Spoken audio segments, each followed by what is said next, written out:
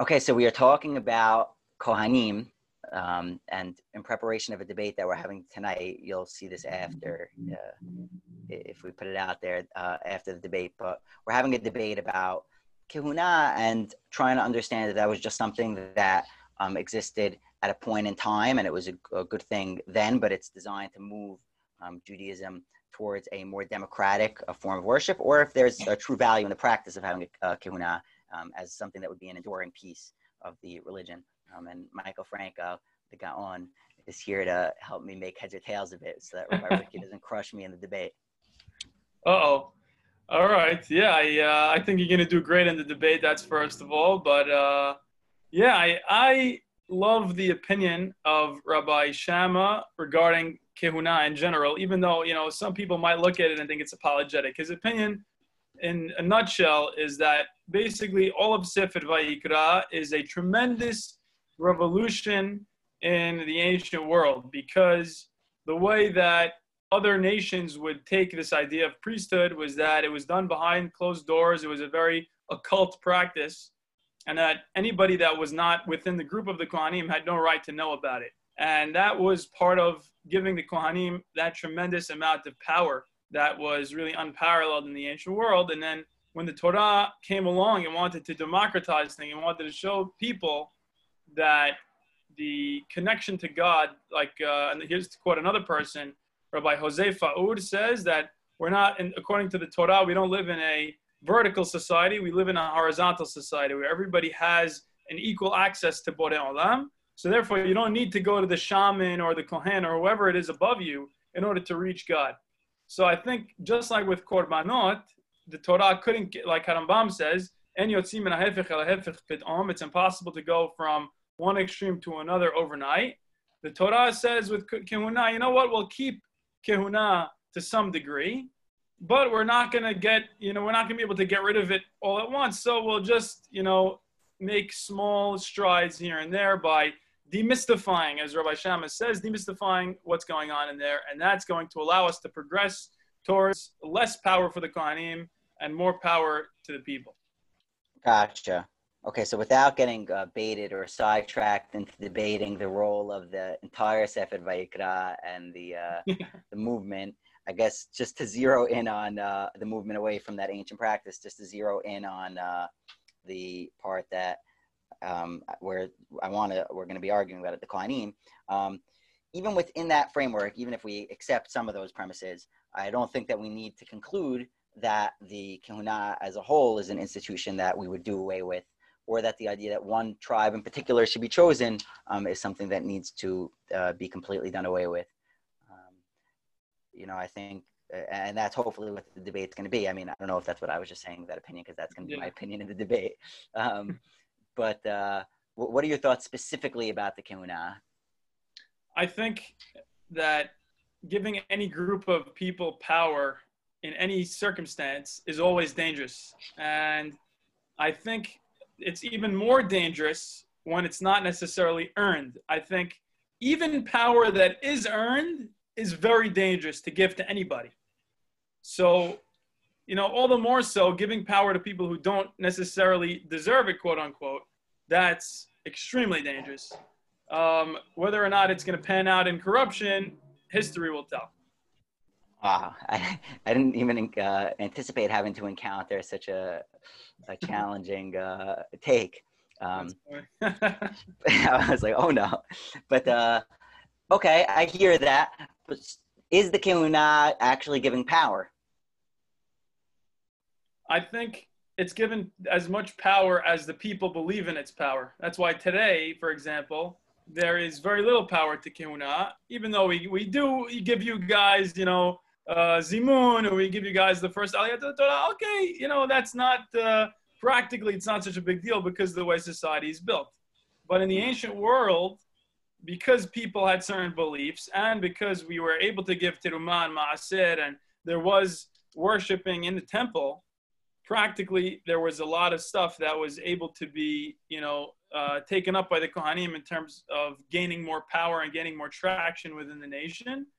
And I think that it really has a lot to do with the beliefs of the people. If the people believe that the Kohanim and their role is extremely important for whatever purpose within the nation, whether it's to get us forgiveness from God.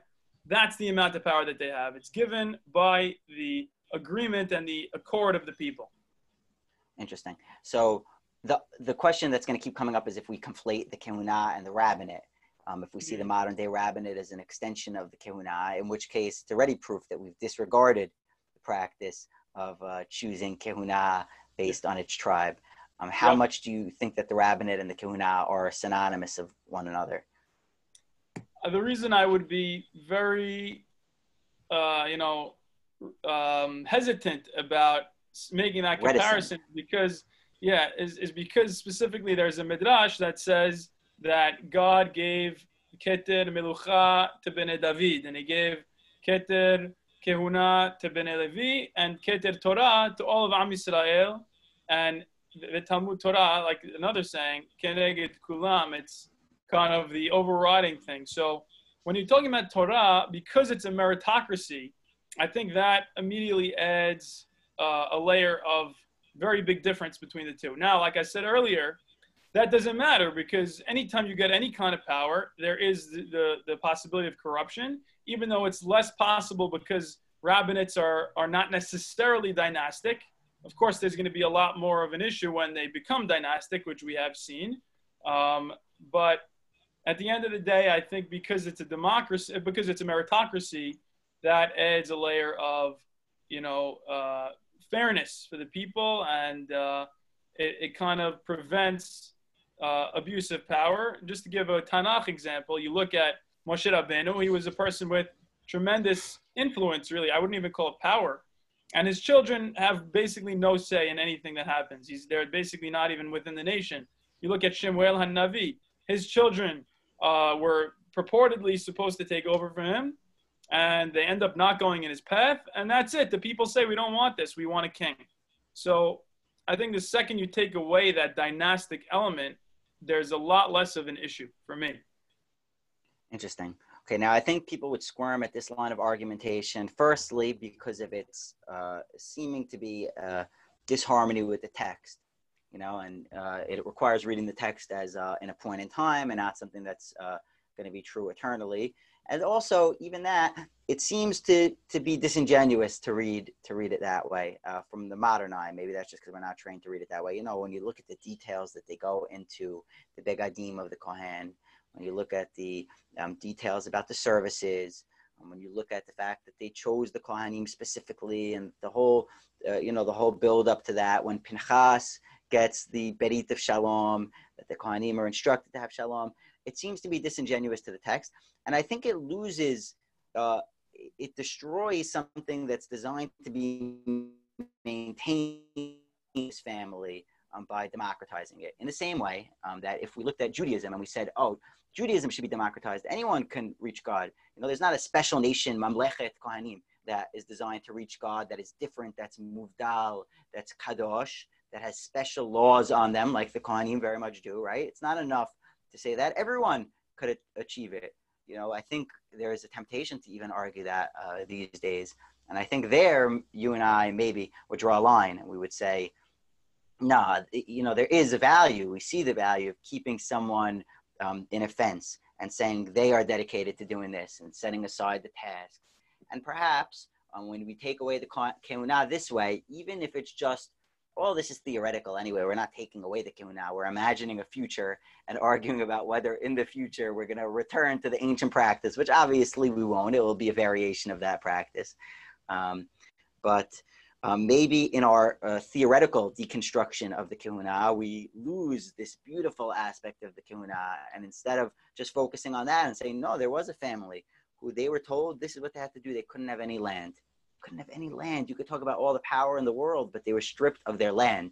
Land is power. These people are never going to really be powerful, right? And that's beautiful. And they're forced to not own land, which is almost, no one would now opt to not own land. We had people that did that, right? The beatniks, the hippies, and they were looked at so poorly because why would they choose that? But if they were forced not to have land, okay, now they're forced.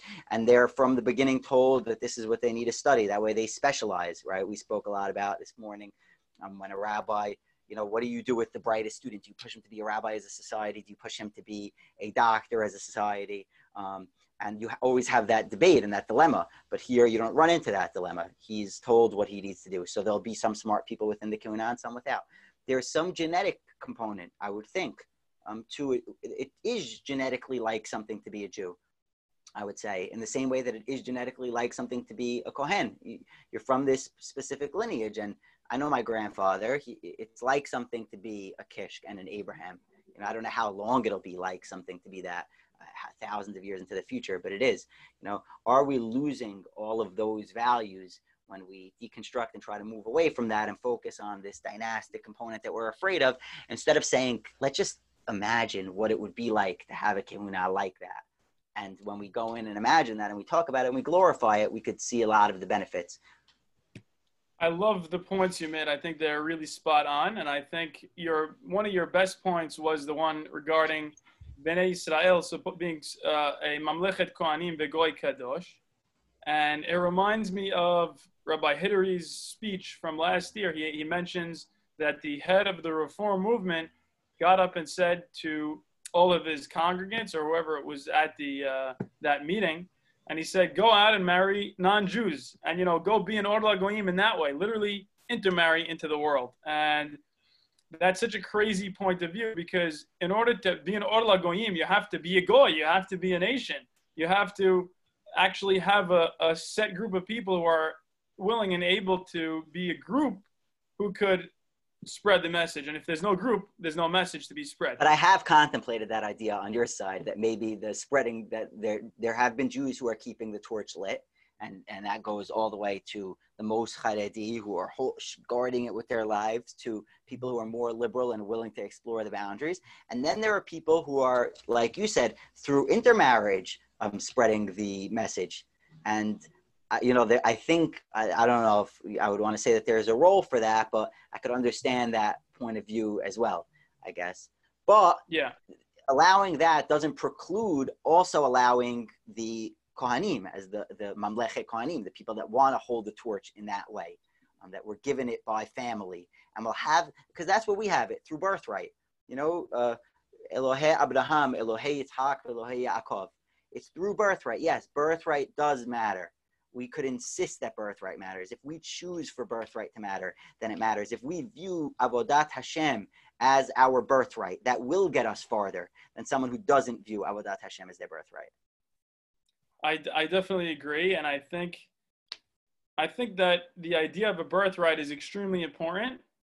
But I think the analogy between Am Yisrael as a nation for the world and the Kohanim as a people for the nation, I think it is limited. Like you can't fully make that comparison, because at the end of the day, within the unit of Am Yisrael, the whole message is supposed to be, you could connect to me no matter what.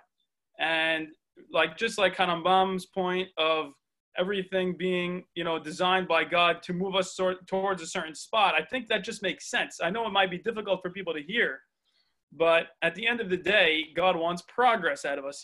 Time is not cyclical according to the Torah. Time doesn't have to repeat itself. Time is moving towards a certain goal. So if that's the second, yeah, say it again. You can connect to God no matter what, but yes. Okay. But there's an advantage to we are all equal, but some of us have intellectual predilections. Some of us have musical predilections. Some of us have a propensity towards speaking with others and being so eloquent. Some of us are very kind, and we're allowed to identify differences and hold on to differences. We are not all going to do the same thing. The Kohen's not the only one who connects to God. He's the only one commanded to abandon his lot in life to connect to God. We don't need to do that to everyone. In the same way, the Jew is the only one commanded to abandon his lot in life to choose this path. Whereas the non-Jew, he could choose to connect to God. We would never say Chas v'Shalom that he can't. But the goal, you're forgetting one thing, and that is that the goal of the entire corpus of the Tanakh is, like Yeshaya says, V'naharu elav kol hagoyim, and they'll come to Yerushalayim and they'll say, we want to learn your ways. Teach us. We want to be like you. And I think that's something that is supposed to happen eventually. And it seems like a step in the wrong direction if we keep focusing on these dynastic groups and we stop focusing on this democratization of everybody being a scholar and everybody being a Kohen type of figure. I know there is a tremendous benefit to that, but I think that was more in the ancient world where it had a real benefit just because of practical reasons. But I think in today's day and age, everybody should get a college education. Everybody should go. Could we take a group, Mike, and say you guys are commanded to do more? It's your lineage to do even more. In the same way that the Jew, he doesn't have. The non-Jew also should follow the mitzvah. They should love their neighbor. If they see their neighbors hamor under a load, they should azov to azov imo. They should also give the corners of their field. They should. It would be beautiful for them. It would help them. But that doesn't mean you have to go to the Jew and say you have to relinquish it in order for him to have the ability to have it. It doesn't mean that the Kohanim need to look at everyone else and be know-it-all and have any disdain for them or wave it in their face. It just means that they are the ones with the burden thrust on their shoulders. You're right. So in an ideal world, I would agree, and I would think that it should be the case. But I think that power is so corrosive and it so easily corrupts people that I would be personally against it, just from looking at history and seeing how much it's been a problem. And I would draw the same line to Melucha. Melucha, okay, there's a debate about whether or not God really wanted it. God was really unhappy when they asked for it. At the end of the day, it worked for a little bit for a certain amount of time, but the world itself, world history and the Tanakh history moved us away from that way of being. And I think the same thing happened with Kehuna. It just kind of ran its course when it was useful. And then when it stopped being so useful, when it actually started being started being deleterious, that's when other types of leadership, like the rabbinate, started stepping in. And it proved, I think it's just like an evolutionary thing. It's survival of what works, Right, so people view that religion no longer has a place. So that it is no longer useful. Change its MO. Religion had to change from an explanation of how things work and what's happening to why is it happening. So I have no problem with reading the Tanakh and realizing that people ascribed a lot of what was going on to these mystical or spiritual reasons. But I think in today's day and age, that's not necessarily what God wants. Because we have science to explain how things work and what's going on, I think we need religion to take the role that it was always supposed to take, which is why are we here? What is our purpose and how do we be better people? So I don't think it does give a formula of behaviors. Say it again? It also does give a formula of behaviors that it insists that you follow as a guidebook, that you should hang on to the behavior even in the absence of the reason, with hope that the behavior itself retains something that our intellects can't, that our intellects could swing wildly. I mean, you see that with science, like in Nazi Germany, the place where there was tons of science, somehow it got contorted in such an odd circle. So, but even the actions that the Torah is asking us to do are not set in stone. That's why we have the Torah Shebe'al Peh, we have the Halacha. When the death penalty no longer was applicable, they completely blotted that out of existence, which is, I think, a testament to what the Torah is. The Torah is not a static document. It's a living work, and it's supposed to be something that we evolve with as society evolves, which is what God wants. God wants society to evolve. Right. So I guess the key point is that I'm not arguing that we should reinstitute Kehuna in that form, right? And I don't think anyone is. I'm just arguing that in our imagination, when we think of utopia, we could think of the forward-facing utopia that we could build with our science and our ideas and our modern way of thinking. But we could also look backwards at a different kind of utopia and glorify the Kehuna in our mind. And think about what it would be like to family, and spend time in that model as well. It's not going to mean that we're going to come running back. We're not going to move back that direction. No one's, that's just not a practical in reality. Whether it even is utopian or not is besides the point, right? But at least to spend time, instead of spending all of our time arguing away from it, especially when I hear the forces of liberal argumentation as sometimes throwing out the baby with the bathwater, I guess is the point. So what is the baby in this form of Kehuna that we should think about, the values that someone would give up everything to live you know, you couldn't pursue any financial well-being, yet everything was the gifts from the other people. You know, every day he'd go to the temple and he would serve God and he would do these basic rituals. Well, the purpose for them was just to connect with God. There was nothing else, you know, and he would do them with such meticulous care. And imagine a Sadiq now who would serve God with as meticulous care. And perhaps that looks very different now. It does look very different now, but it's still something that we could spend more time thinking about the positives of it, I guess. Yes, I think that's a great point. I see that with a lot of the liberal argumentation, like you're talking about.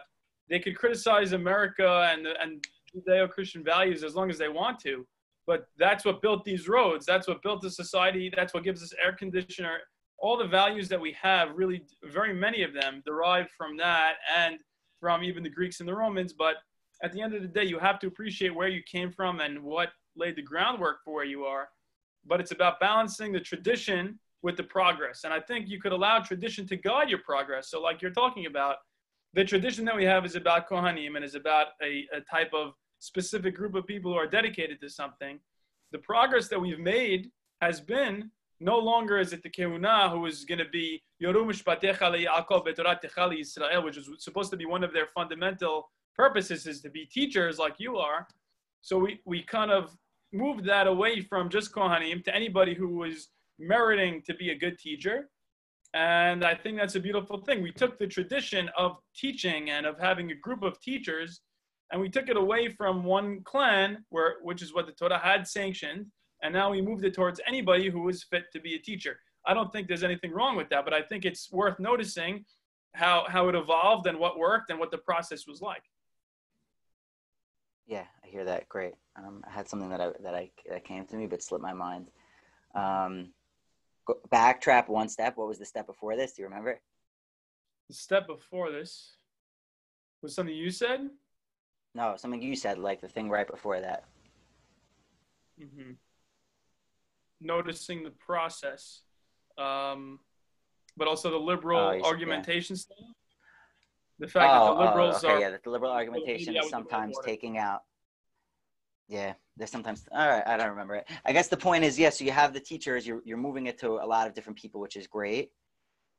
I don't know. All right, I lost that train. Fine, I think we could probably wrap before I got confused. I'll just chop. That's funny. Yeah, no, I think at the end of the day... Oh, I have it. We'll cut it. We're going to cut this. Okay. No problem.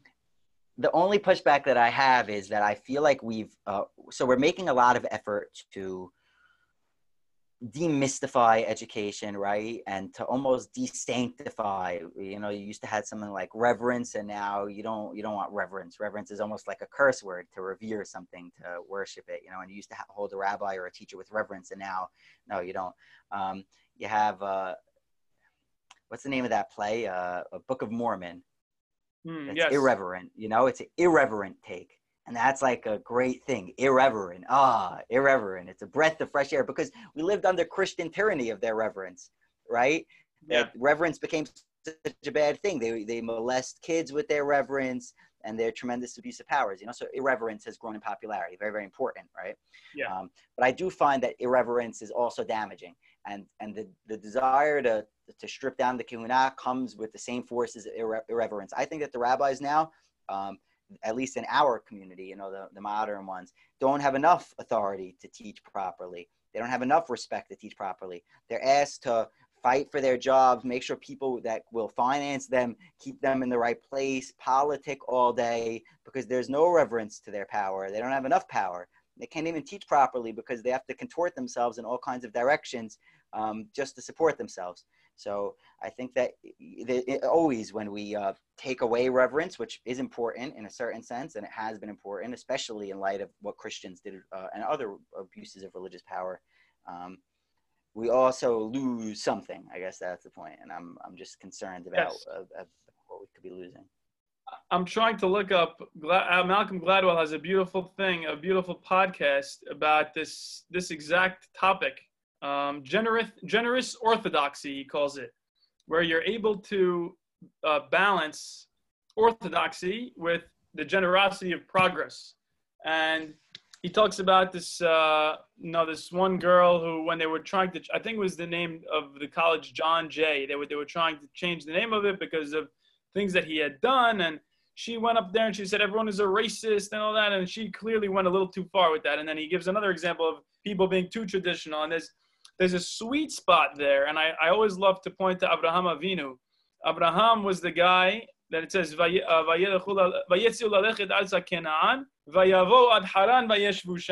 they went into Haran and they settled there. That's when he was with his father. But then after his father dies, so it's clearly paralleling his father's journey. So it's like, I don't understand. The Midrash says he was an iconoclast. And this Torah is telling me, just straight out, he's continuing his dad's journey. His dad intended to get to the promised land and he never made it. So that's the key. He intended to go to the promised land, but he settled in Haran. He purposely chose not to go to the promised land. And that's what, really became emblematic of who he was. And Abraham was the guy who took the tradition from his father and allowed that to guide the progress that he made. He took the leap that his father was too afraid to make. So I think the tradition of our fathers is kehuna. I think it's a beautiful tradition. I think it's a tradition of teaching. I think it's a group of people who are dedicated to something. But I think that the leap we might be too afraid to make is to really make everyone, our whole nation, Mamlechet Kohanim. And eventually, the leap should be to get the entire world on board with that. And obviously, these are aspirations for the distant future. But I think it's extremely beneficial that we no longer have a specific clan doing that, just like there's no milucha.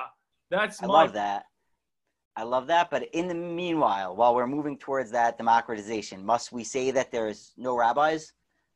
Teach each man to think for himself and not rely at all on a rabbi, even though we agree that's the ideal. Each man should be his own rabbi. Each man needs to go pray to Hashem and ask the questions himself and learn the sources. Do we still say that it's not something that you need to specialize in to attain?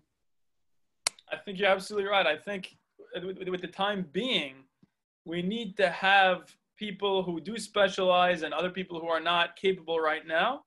But I think we should still have our eyes on the prize and know where we want to get to. So, I have no problem with giving people power as long as they're chosen in the right way, as long as they earn it, as long as it's a system of checks and balances. I think that was one of the biggest problems with the kehuna, is that it became very clear very quickly that because it wasn't earned and because there was really no check on their power for many years, and there was so much abuse of it, that's my real problem. I don't have a problem with it. But now the money is the new thing, is the new power, and that's something that you earn. But now it just goes there. That's basically all it is. Everything has to chase the dollar in this new system. Whereas in the old system, you might have given it to the Kohanim on right now. Dollars might be more earned than being born into Shevet Levi, into Kemunah. Maybe we even view that as an improvement. But I'm not even talking about that. I'm not saying for the people in general. I'm saying a meritocracy for getting power in terms of being in that group. So in order to be a rabbi, you can't really buy yourself into being a rabbi. At least right now you can't, which is thank God. You really have to be a Talmid Chacham. And when you are a rabbi, yes, you do have more power if you have the money guys supporting you, which I think is a bit of a problem. But I think the masses really do see through that. And if the rabbi is not saying anything of real substance, they're just not going to be attracted to what he has to say. At the end of the day, it doesn't matter who you are. If you have the right message, I think that will win out. If it's going to be easily received by the people. So I think that the money factor is not as much of an issue. But that's not true that the right message wins out. I mean, because just look at numbers and communities and of all the rabbis that work, and who the rabbis are that amass massive followings and who the ones are that it's not the case that it's always about their contact with truth. I don't know what it is about their message that works. Even look at marketing is what I always say. Okay, so marketing is psychologically hacking the people's brains and figuring out exactly what to say that they want to hear. You could convince them that drinking Coke is the path to the afterlife.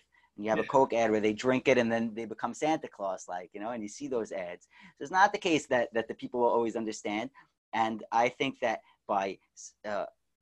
whatever systems you replace, giving the power always goes to someone. And there's different ways that the power can be won. And I don't see that in America, we have found a way to give power to the right people at all. Or in American Jewry, much closer than in America, but we hold a lot of the flaws of America being hosted there.